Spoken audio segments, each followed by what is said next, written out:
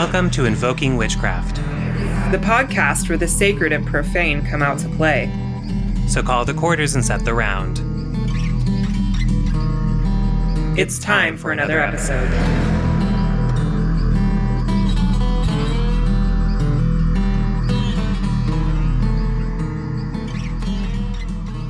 Hello, and welcome back to Invoking Witchcraft Podcast. I am your co-host, J. Allen Cross, and I am here with... Britton Boyd, also known as Archaic Honey on Instagrams. And we are so excited to be talking to you now this week. But Britton, I did have a great question for you. Since we are both pretty rural, but you're kind of the one who is able to get out into the wilderness and commune with nature, do you have an update on us for your local flora and fauna situation? What is in bloom? What is exciting? Oh my gosh, I have a big update. One, it rained. Yay! Yes, we got 2 days of rain. That was like our second rain this spring. And it was so needed. It's so dry here. Like all the wildflowers I live in a sagebrush steppe ecology. The wildflowers are just not popping. Like they're very patchy and it's really sad. Like last year we had good rains. And so the rain was just a blessing. I've been praying and praying for rain, but I went morel hunting over the weekend. And I harvested, it was from a dream. I harvested 6 pounds of morels. That's a lot of shrooms. Yes. We found what is referred to as a honey hole. Ooh, dirty. I know, a little sexy. And go on. Really, when you come upon a honey hole of mushrooms, like edibles, you just lose your mind. And I was with my sweetie and we're walking along. And we hit this area where I knew morels grew. And I was like, okay, here's where the morels are going to start popping up. Well, I found a few off the trail because we were hiking along a trail. And my sweetie has like long range vision where I have like close up vision. So we really complemented each other while we were hunting. And he happened to look up the slope and he was like, holy shit. And the slope was covered in morels. Oh yes, my gosh. It was just literally from a dream. It was a dream come true to harvest them. So I cut them with a knife. And then, I don't know, I'm not like a mycologist or a fungus expert or anything, but when you look up close, you can see that they are starting to spore out. You can see the spores on the outside of them. So what I do is I tap them to make sure the spores hit the ground. Oh. Yeah, to kind of help the populations and whatnot and blow on them. Ethical harvesting. I like that. Yeah. So I'm not an expert, but, I feel like it's doing a little something. And I always leave a few mushrooms around or morels around. But it was a blessing. It just felt like a gift. Yeah, those are wonderful and they are delicious. You can put them in all kinds of things. For those of you out there who are wondering what we're talking about, morels are a type of edible mushroom that are delicious. Now, what kind of places do morels usually grow in? Are they at like the base of trees or is it like shady, wet places or? So there's like, I'm not an expert, y'all. So if there is a fungus expert out there listening to this, please, no angry emails. We're just doing our best. We're trying real hard over here. So what I notice about morels from my area is that they will grow in old burns. They usually pop up the following spring if there's a burn in the previous year. Oh. But I actually haven't found any burned morels or morel burns. Where I found mine, I was about 5,000 feet of elevation. The snow melt had melted off a few weeks prior. We had a rain. There was a warming cycle and then a cooling cycle, and that usually spurts up the growth. And I was finding them underneath, we call them tamaracks or larch trees, ponderosa pine, firs, and spruces. So it was a mountainous area. And a friend of mine on Instagram gave me the Latin names for the types of morels I was harvesting because they're different species of morel.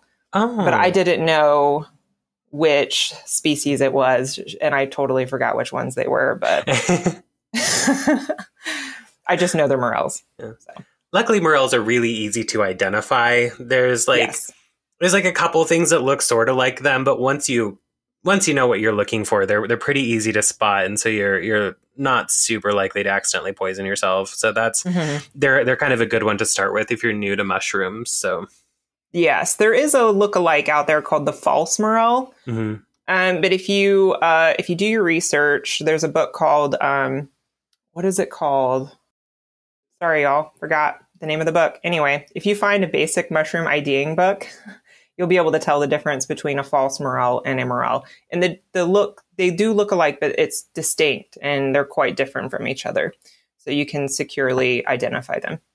Yeah, I just had to Google it right now. And I can see how people would maybe get them mixed up because they do kind of have that same ridged look, but they are very distinctly different once you know kind of what you're looking for. Mm-hmm. So I remembered the name of the book, All That the Rain Promises and More. Oh. And the cover of the book has a gentleman in a tuxedo playing a trumpet. Oh. I know. That's exactly what I would expect. Right? Mushroom people are really, really weird folks. So, yeah, this is now a mushroom podcast, by the way. We stand the mushrooms. I love that. Well, that brings us perfectly into our topic for the day, where we are going to be talking about plants and plant allies and all the wonderful things that they bring us. Both Britton and I are very into plants, herbs, all kinds of things and their magical uses and kind of getting to know them on a spiritual level. So the first thing I think we should go through is kind of like, ways that we find plants in or certain states that we find plants in, whether that's potted or dried or tinctures or things like that, and kind of what their uses are and how we can kind of get to know the plant spirits through each of these. Mm-hmm. And so the first one is kind of like, the plants themselves in the ground grow and doing their things, whether this is in a garden or out in kind of the forest area. How do you kind of like come upon them and maybe build relationships with them out in kind of their natural growing state? Do you have a way of saying hello to them or getting to know them, anything like that? One thing that I really like to do, and you can do this pretty much anywhere, even in a city, because a lot of folks tend to glorify, city versus country, rural, mm-hmm. whatnot, and feel that they don't have access. And all you have to do is go for a walk around the block or, go to your local park. But what I like to do is just take a walk. Mm-hmm. And while I'm taking my walk, I just pay attention to what's growing out of the cracks of the sidewalk, what's growing in folks' yards, or, sometimes you'll find like an empty lot. Mm-hmm. And you can just kind of peruse around there. But I take notice of who jumps out at me. Have you ever just gone on a walk or a hike and there's this one plant that's like, hey.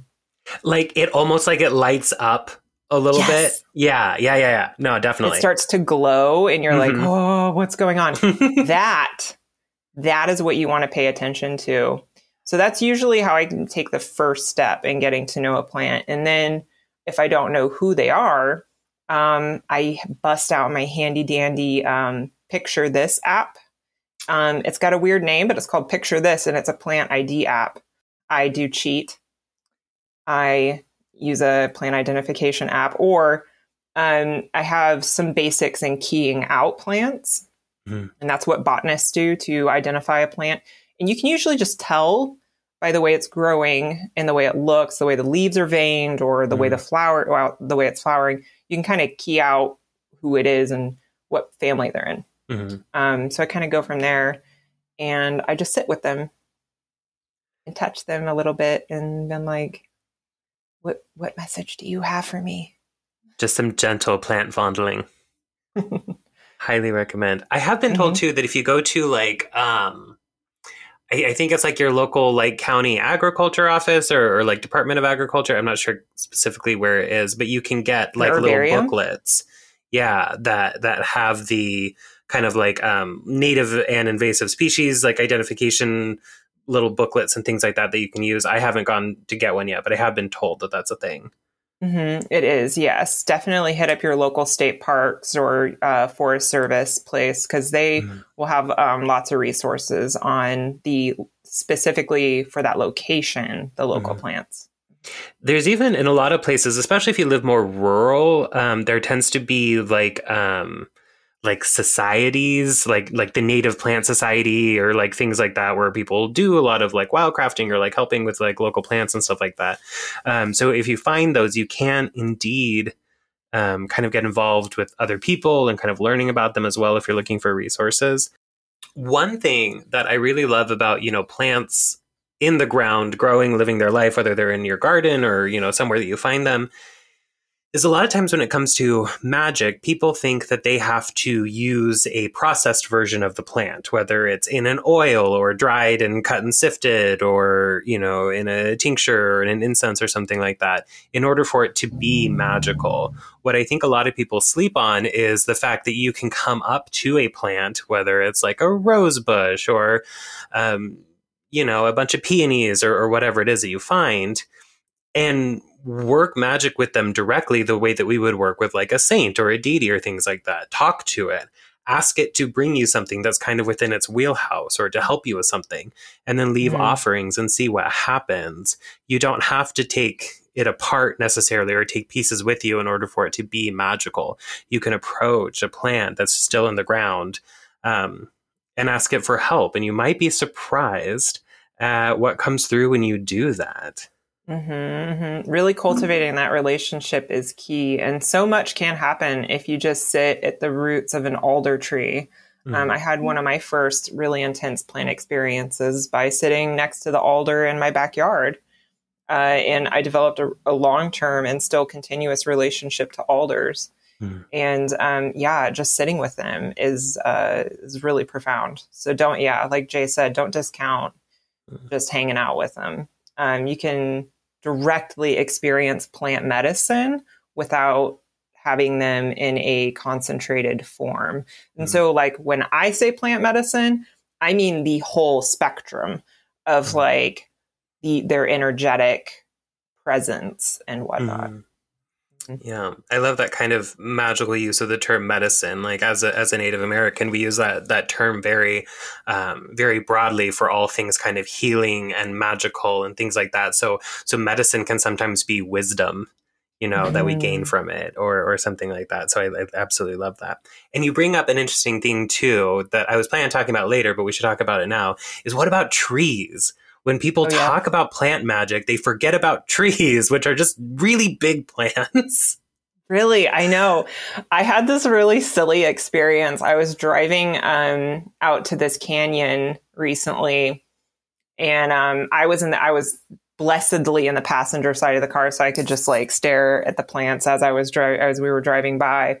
And the ponderosa are these beautiful red barked pines. They have a gorgeous cinnamon colored bark, and they're tall and big, and they just jut out from the ground. And I was looking at them along the hillside, and I was just like, I had a psychedelic moment. I was like, trees are these massive plants. Like, how did they get here? Why are they so huge? And like, we really, the forest for the trees, we also often miss them and don't think about their presence because we really take them for granted, but they're the ones holding it down and cleaning our air and all sorts of things. You make a great point. Yeah. About trees. And they're so old, at least like you can find ones that are just hundreds of years old. And I'm like, what have you seen? What have you experienced? Gosh, there was this book. Oh God, now I'm having a flashback. That we read in like the 6th grade. I think it was called, I'm Googling it right now. I believe it was called The Ancient One or The Old One. But it's about this really old tree, the Ancient One. Yes. It's about this really old tree that serves as like a portal to another place, but it kind of revolves around this idea of trees being around for so long that they develop this really deep wisdom. And I think that that's something that we shouldn't ever discount, is this idea that they've seen so much. Same thing with like rocks and like boulders and things like that. I find them to just be so wise because they've been around for so long, just watching us try to live as people. Yeah, if anyone ever gets a chance to visit the redwoods in Northern California, like that is just the most humbling experience to stand. Have you ever been to the redwoods? I have not, but I did see a hilarious meme the other day that was like the redwoods are canceled. They're so old that they got to be racist, so they're canceled. I think they transcend it. I'm not sure the redwoods are capable of racism at this point. They're canceled on TikTok. Let's say that, right? Oh god.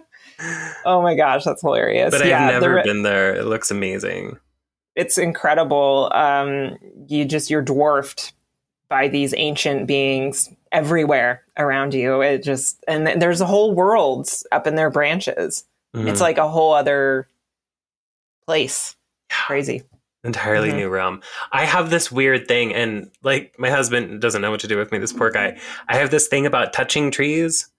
Like I'll just like find a tree and I'm just like, friend, and then I'll just be standing over there just like with my palm like on its trunk, just like listening, and I'm not even sure myself what's happening while this is happening, but I really like to sort of just like make that connection. I almost feel like I can feel them breathe, or almost like there's a heartbeat in them or something. They're just so alive. I mean, clearly they are alive, but I mean there's this sort of energy and this pulsating that I find in trees. And I find them to have interesting personalities too, and kind of depending on what kind of tree they are, and how old they are, and things like that, all plays a factor into how I experience them. I guess it's the same thing with plants. I find that different plants have different personalities, but trees are so much more. There's an intense strength about them and wisdom that I don't feel like we find anywhere else. They're kind of like the whales of the plant world. You're just like, what even are you? Like, right. I think of the Ents from Lord of the Rings and how their language is slower. They're steady. They're not too hasty. I just finished watching the whole Lord of the Rings and Hobbit trilogies, so I'm a little like nerded out right now thinking about Ents. And now I'm on to Star Wars, so yes, I am very into Star Wars. I love it so much. All right, so what about potted plants? Do you find a slight difference in your interaction with the plants when they're potted versus like when they're in the ground or in the wild or things like that, or the way that you interact with them?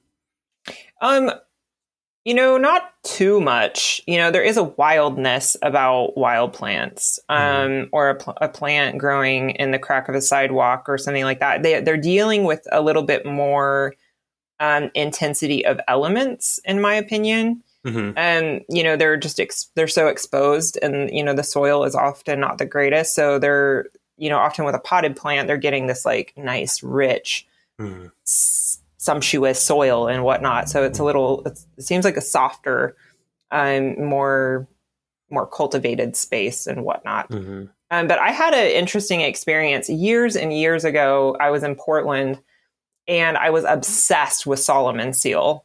I really wanted to find some Solomon seal to work with so that I can get some wisdom and whatnot. I was walking along like 68th and Gleason, and it's a busy, busy road because it takes you to one of the main highways there. And lo and behold, there is a shit ton of Solomon seal in a planter on the side of the road. And I was just like, of all the places that I was going to encounter Solomon seal, it's here on the side of this busy road. In a planter. In a planter, just a weedy planter. It was abandoned. Did you steal it? You know what? I didn't take any roots for some reason. I think I had some stuff going on in my personal life where I was like, yeah, what I mean? Just not fully present, but I saw them and I was like, oh my gosh. I also don't know if anyone was watching over the planter, so I was a little nervous about just getting out there and digging in front of all these people. I was being a kind of a lazy witch, but that's all right. Yeah. So yeah, I don't really note it. I mean, there's a little bit of a difference there, but that was still a very potent experience with a potted plant, finding Solomon seal and experiencing their presence. Absolutely. How about you? I agree in a lot of ways. That kind of like a wild plant versus a potted plant. It's a little bit like a wolf versus a Labrador Retriever. Like there's like one that's kind of domesticated, and like the other one that's kind of like out there, like really in it.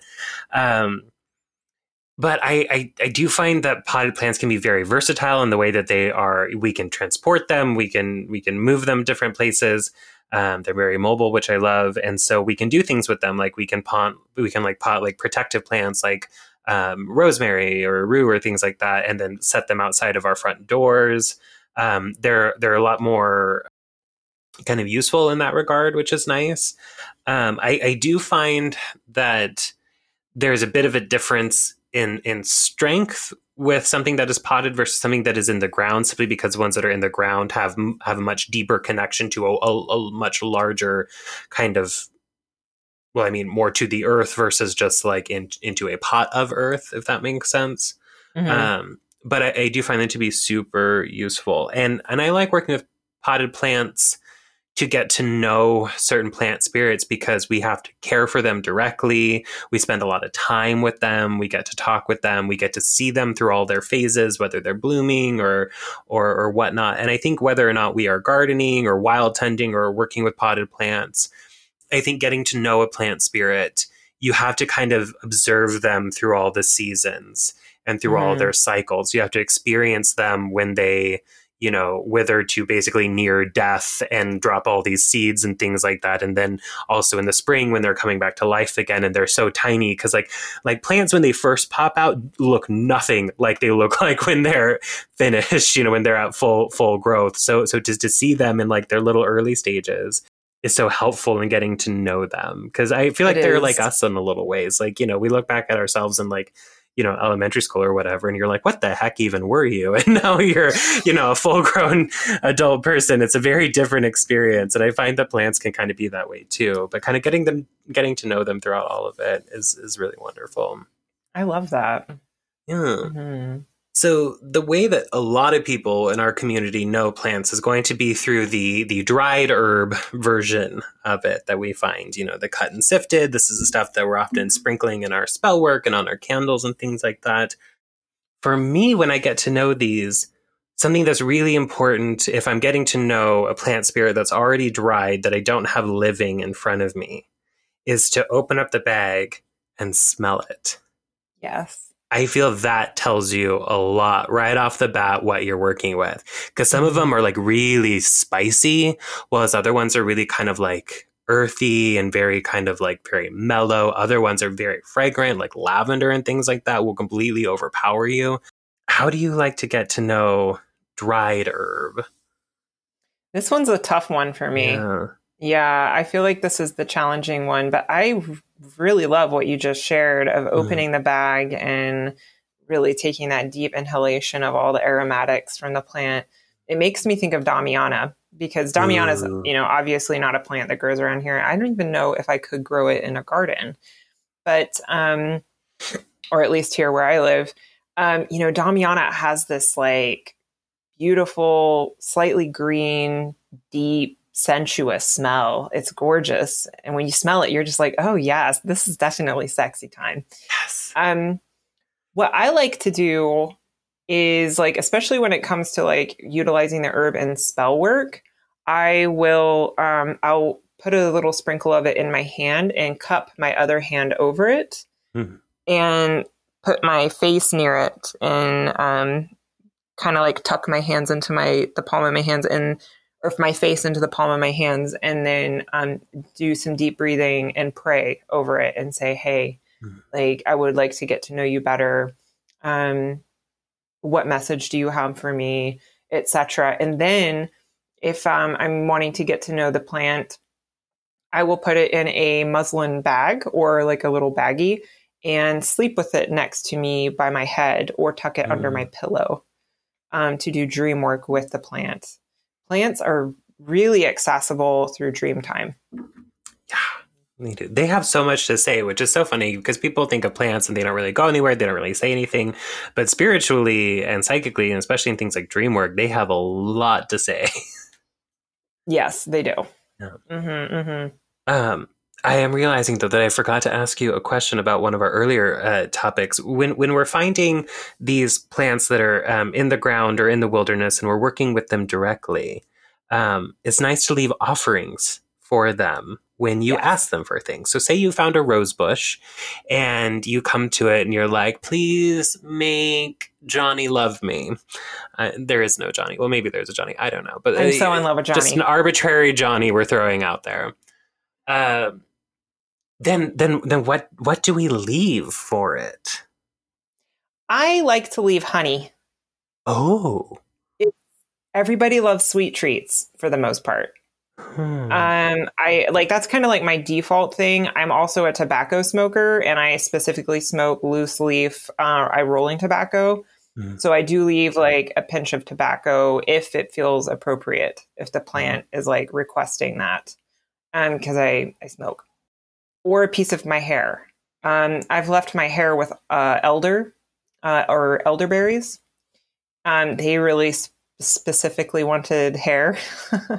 Like, you witch. Or cream or milk as well. Like, those are kind of my default offerings with plants. But usually, you can ask to. I've had plants ask for meat. Oh. Mm-hmm. Interesting. And I think that does bring up something important too, is to ask, what it wants. I mean, you can go at it a couple of different ways. You can be like, I have this thing that I'm planning on giving you. Is this fair for taking that? And they might be like, yeah, or they might be like, nah.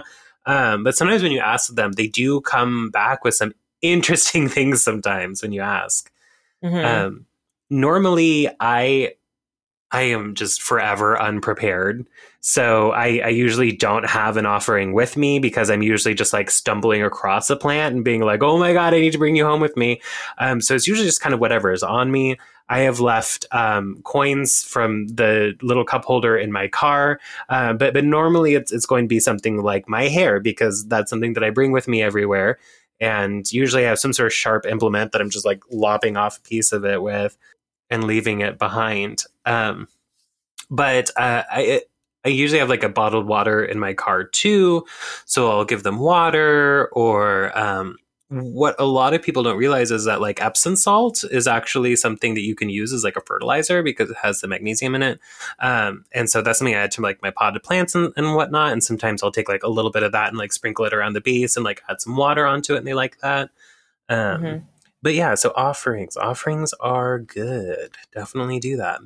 Yeah, the other thing that I would like to add is if you're a person that menstruates, you can do blood as well. And I would dilute it. I mean, you could do it straight, depending on how you acquire it. But I like to dilute mine because it feels really concentrated.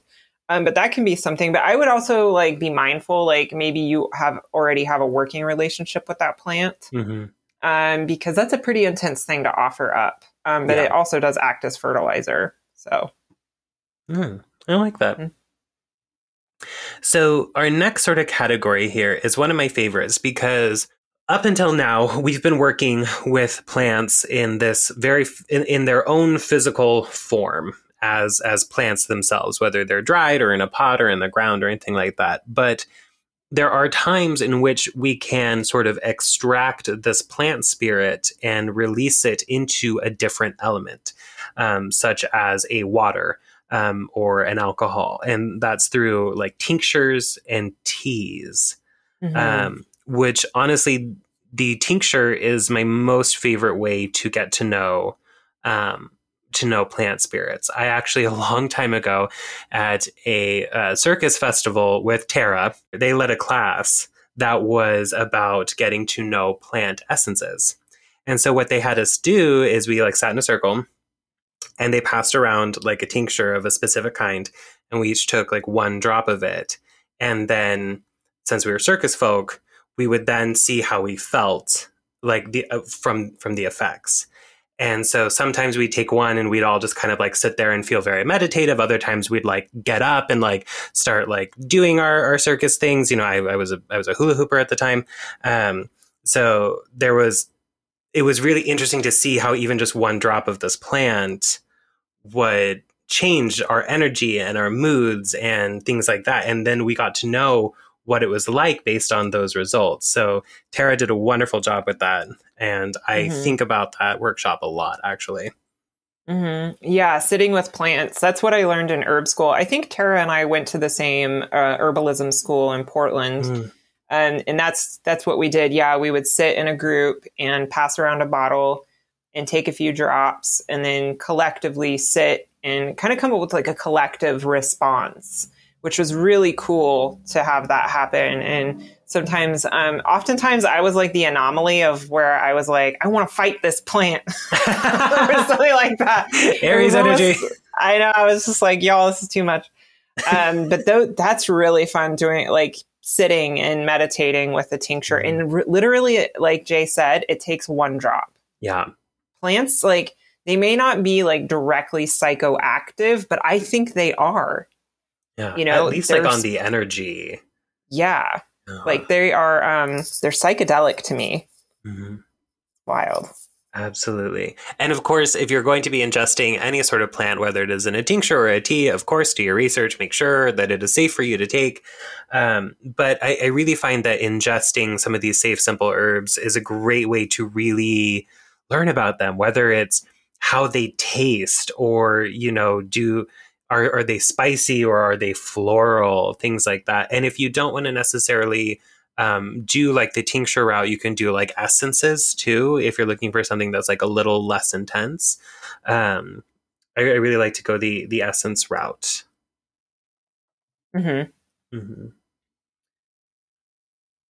So one of the other things that we can do here, apart from getting them into sort of a liquid state, we can also get them into a gas, if you will, or a smoke, by lighting it on fire, essentially.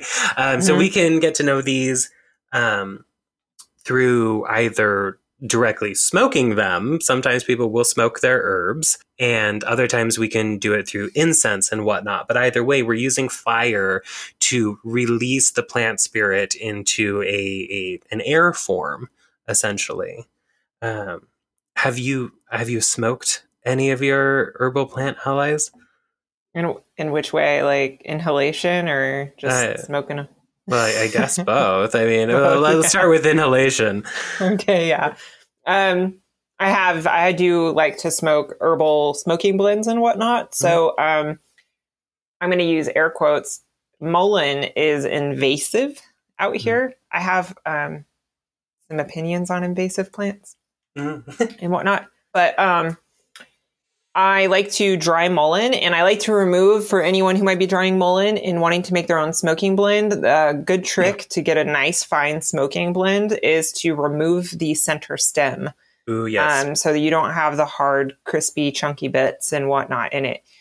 So I did a blend of, it was all wild gathered from my area, and I felt really lucky to be able to do this. I did skullcap, mugwort, and mullein. And skullcap grows wild out here, and it was a super relaxing smoking blend. It was really fantastic. You just dry it all, and then you roll it up, or you could put it in a pipe, whatever works for you. And I burn plants all the time. I'm showing Jay my big sage or sagebrush here. I like to burn that all the time. It's really fantastically fragrant. And I actually just recently harvested a bunch of juniper and sagebrush and made a bunch of bundles, smoke bundles. Yes, and they smell so good right now as they're drying, and I really can't wait to burn them up. That sounds lovely. I'll send you one. Yes, please do. I love it. But yeah, so the smoking, I have done the smoking too. I did go through a long phase where I was making my own herbal blend cigarettes. Things like mullein are super nice for it. I also really enjoyed the blue vervain. Smoking the blue vervain was very calming for me. It helped me survive a job in a call center. Was me just smoking blue vervain just to stay real calm. You can use catnip as well. Yeah. And that's also very calming. Now, of course, anything that you are inhaling that is smoke is not necessarily going to be good for you. But, we can get their effects through this manner. And especially the mugwort one. I really like to do that. And I'll either burn it as like an incense or I'll smoke a little bit, sometimes before psychic work. Or maybe before doing dream work, because mugwort is such an intense dream plant. She has so much to show you on that other side. It really, really does. Yeah. Mm-hmm. So apart from the ones that we've kind of gone through, are there other methods that you like to use to kind of get to know them or work with them? I'm thinking. I think we covered a lot, but let's talk about oils for just a little bit. Yeah. So oil infusions, I do use essential oils, but I'm not of the doTERRA or like Young Living style of essential oil use. I do not ingest essential oils. Please don't. That's not good. Friends don't let friends ingest essential oils. Yes. And, but they're really potent. And I know there's really strong opinions about the use of essential oils. It does take a lot of plant matter to create an essential oil. A lot. Some plants, it takes less because they just are naturally high in the volatile oils. But other plants like roses, for example, it does take quite an amount.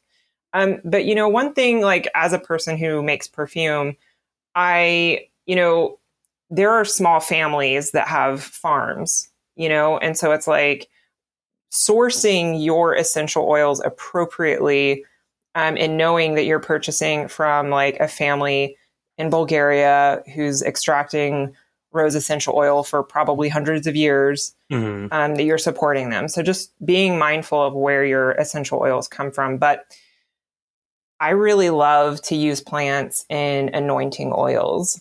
And one that I've been dwelling on lately, I know I'm probably going off on a tangent, but I could talk about this all day, is I want to create a Holy Mother oil. Oh my God.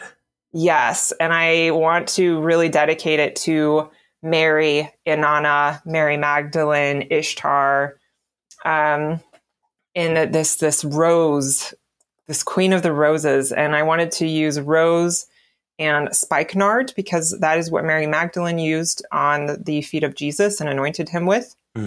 And I wanted to use some spices like cardamom and cinnamon and make that, and like orris root and angelica, and just create this really fantastic Holy Mother blend. So, you can create these oils and then anoint yourself with them, and they're very powerful, but dilute. You really don't want to use, they refer to this as using oils as neat. And neat oil is when it is undiluted. And you want to do a high dilution. You don't need to be gobsmacked by your anointing oil. You don't need to be kicked in the face by nature. Right. So yeah, those are just some things to keep in mind with essential oils, but I think they're valuable and useful. But again, like I said, definitely dilute. Oh, I love that idea for that oil, and I will definitely be purchasing that because that sounds amazing. And I am really into that idea. So the other thing I want to talk about too is something that I think people sleep on a lot. When we were talking about plant magic and whatnot, people really discount flowers. Yes. Right? Like people are into like, the leaves and like the nettles and things like that, which like I totally understand. But flower power, I've been very interested in lately. I was on Tess Whitehurst's podcast, and she sent me a copy of her book, The Magic of Flowers.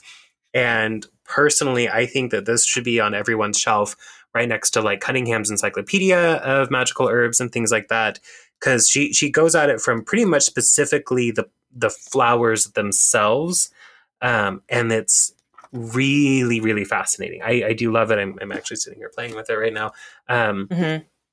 But it's It's a wonderful book. And I really think that people should not discount flowers, because flowers can be extremely potent. I mean, we talk about something like the lavender plant, which we use mostly kind of the flower part of it, is so intense and overwhelming with its scent. Like a lot of times people think, oh, lavender's just there for like a little bit of luck or a little bit of whatever. They kind of think it's kind of like this dainty little thing, but it's so strong. I mean, talk about opening up a package and getting a whiff of that. Like, lavender can be a very intense plant. This actually happens a lot with most flowers. And as a person who suffers from allergies, let me tell you, these dainty little flowers will absolutely knock me on my ass every spring.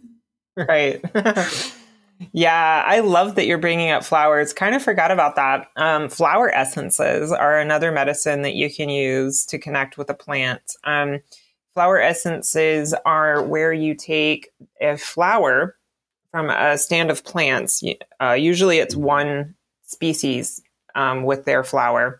You snip them and you put them into a bowl of water and allow them to sit in the sun. It doesn't always have to be a sunny day. You can make really like spirit of place flower essences or atmospheric flower essences. You allow them to sit for a few hours in a bowl of water, and then you strain it and add alcohol to preserve it. And then you have what's called a mother essence. And then you further dilute that into your dosing bottle.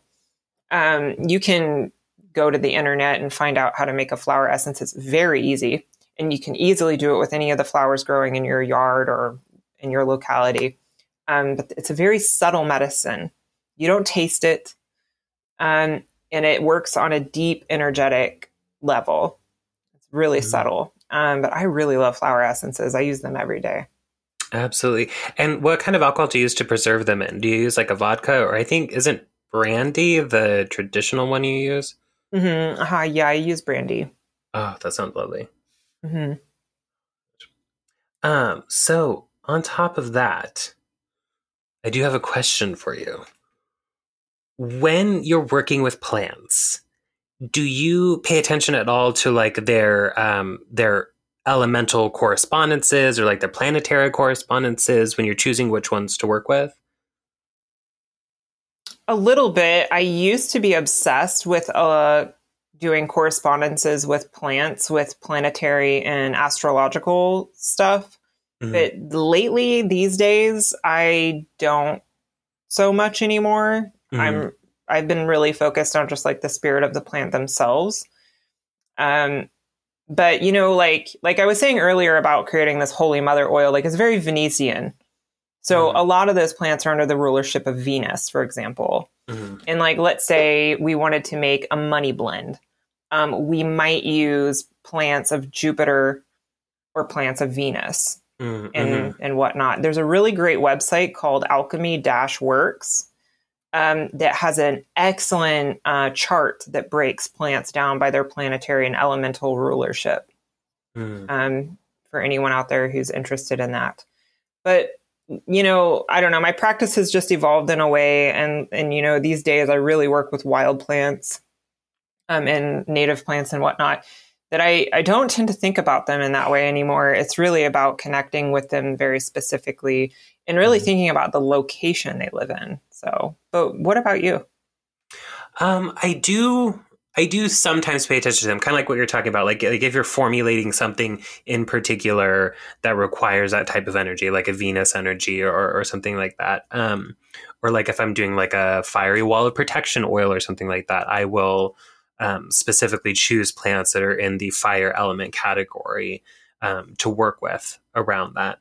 I don't feel like it's always necessary to really adhere to that, but it can be really interesting to kind of look at, especially the elemental correspondence and how that is expressed in the plant. So like rue is technically a fire element plant.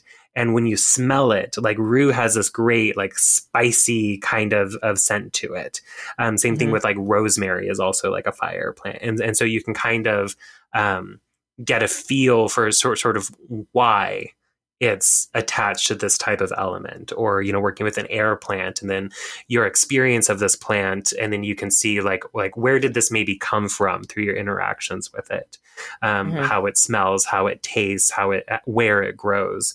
I really, if I'm looking for like solar energy to bring in, it's always St. John's wort, because St. John's wort grows at the height of summer in just baking direct sunlight that's just pounding down onto it, and they're beautiful yellow flowers. And so if I'm looking for solar energy, then I'll work with St. John's wort. And those of us, or those who are familiar with herbalism and working with St. John's wort, you know that especially when you work with the fresh plant and you tincture it or you put it into an oil, they turn red. Which is a really interesting sort of magic trick to have with a plant. Yeah. It almost looks like blood, especially the oil. It gets like kind of bloody looking. It's beautiful. I love it. Gorgeous. It's like the blood of the sun. Exactly. Yes, I love that. You know, I think one thing I wanted to share real quick too is like a lot of the times I get confused with planetary correspondences and plants, because I was just thinking of yarrow, and it's considered a Mars plant, but it also has another name, which is the brow of Venus. Because the leaves look like the eyebrow of Venus. I've always wanted to dress as a yarrow plant for Halloween and put leaves on my eyebrows and be the... Oh my God, do it now. Just like going to the store, just like Safeway yarrow brows. It would be such a great costume. And really, like, then you can like embody yarrow as well. But like yarrow's a soldier's woundwort. So it's like, to me, there's like these two... like Venus and Mars, you know what I mean? So sometimes I'm just like, let the plant speak to you. Don't, books are handy, but listen to the plant first and what they have to tell you. Exactly.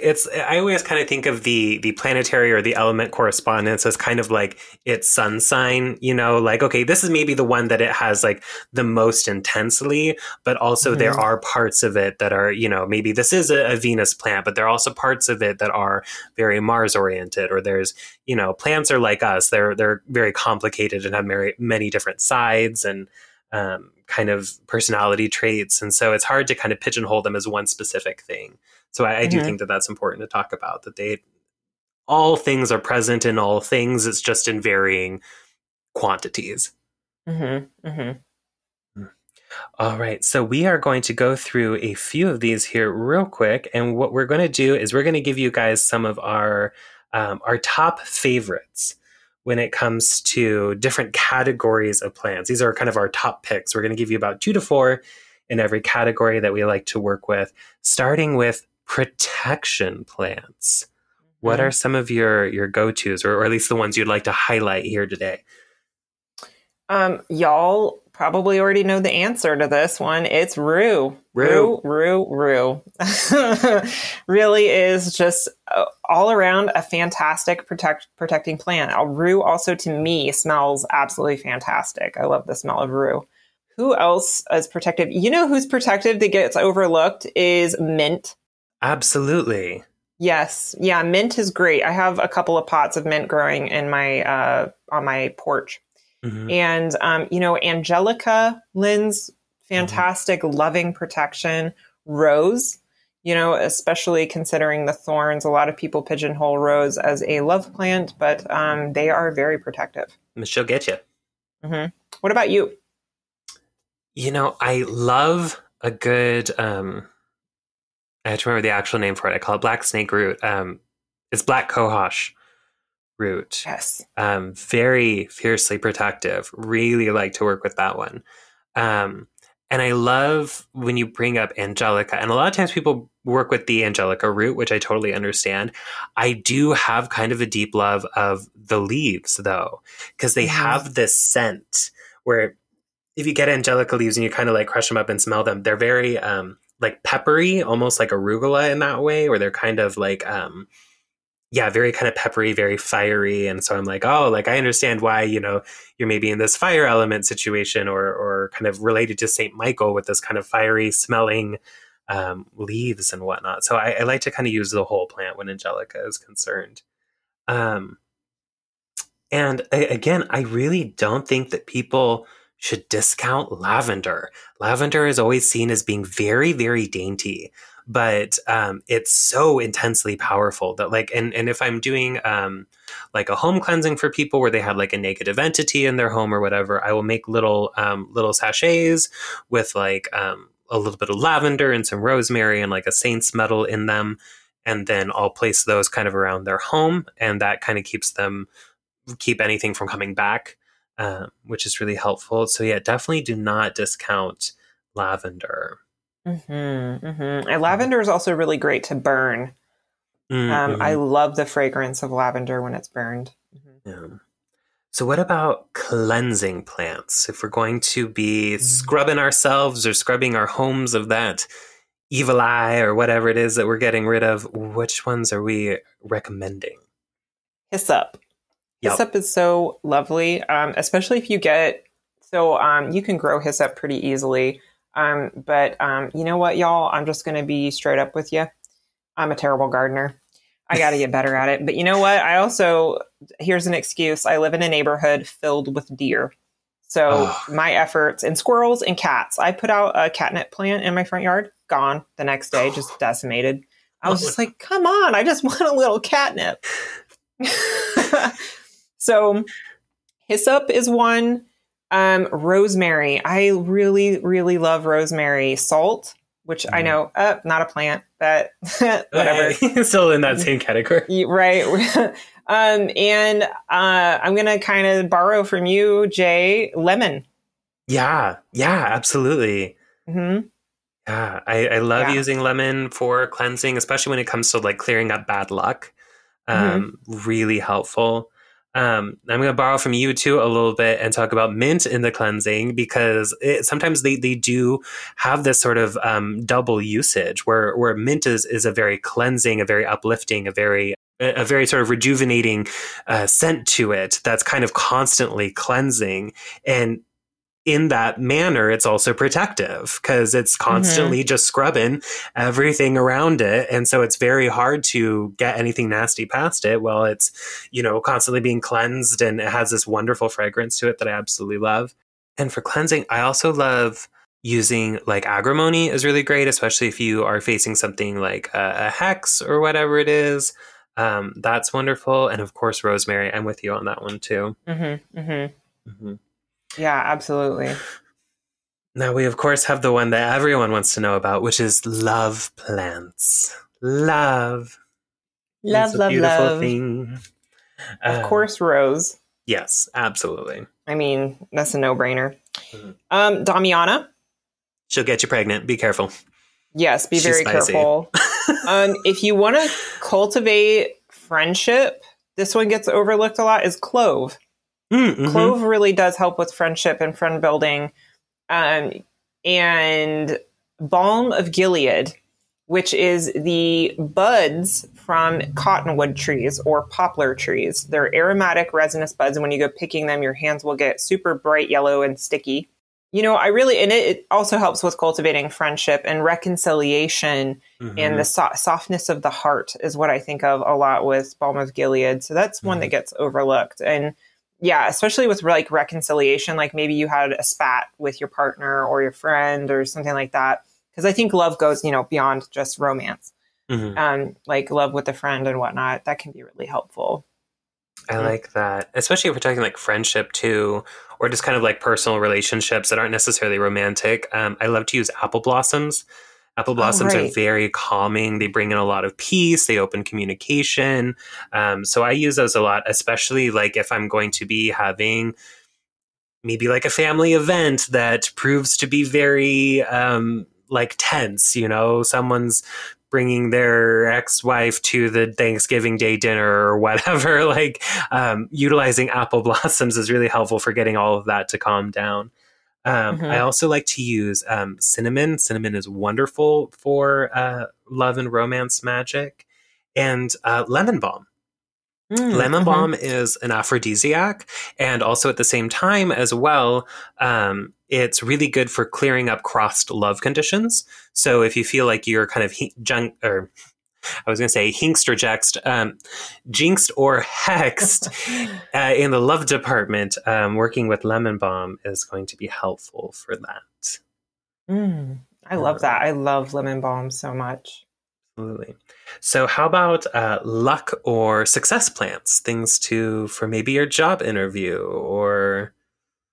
This is an area that I always get stumped. I'm like, luck? Because like it's like, what kind of luck are we talking about? You know what I mean? And a lot of the time, especially like within conjure or hoodoo, a lot of luck plants are associated with gambling luck and betting or, you know, dreaming of lucky numbers and stuff like that. So I kind of know that just from like memorization, like calendula, allspice, or grains of paradise and things like that. I was about to say alligator paw, but I'm like, plants, Britain, plants. I love High John the Conqueror root. One of my favorites when it comes to success and overall luck and just boosting everything. It's just like super powerful root. One of my favorites. I do love that. That's an excellent one. I always like to reach for five-finger grass, also known as cinquefoil, when it comes to luck. Also things like orange peel. Cinnamon is also very good for luck. Devil's shoestring is great for luck. I did have one that was really good a second ago.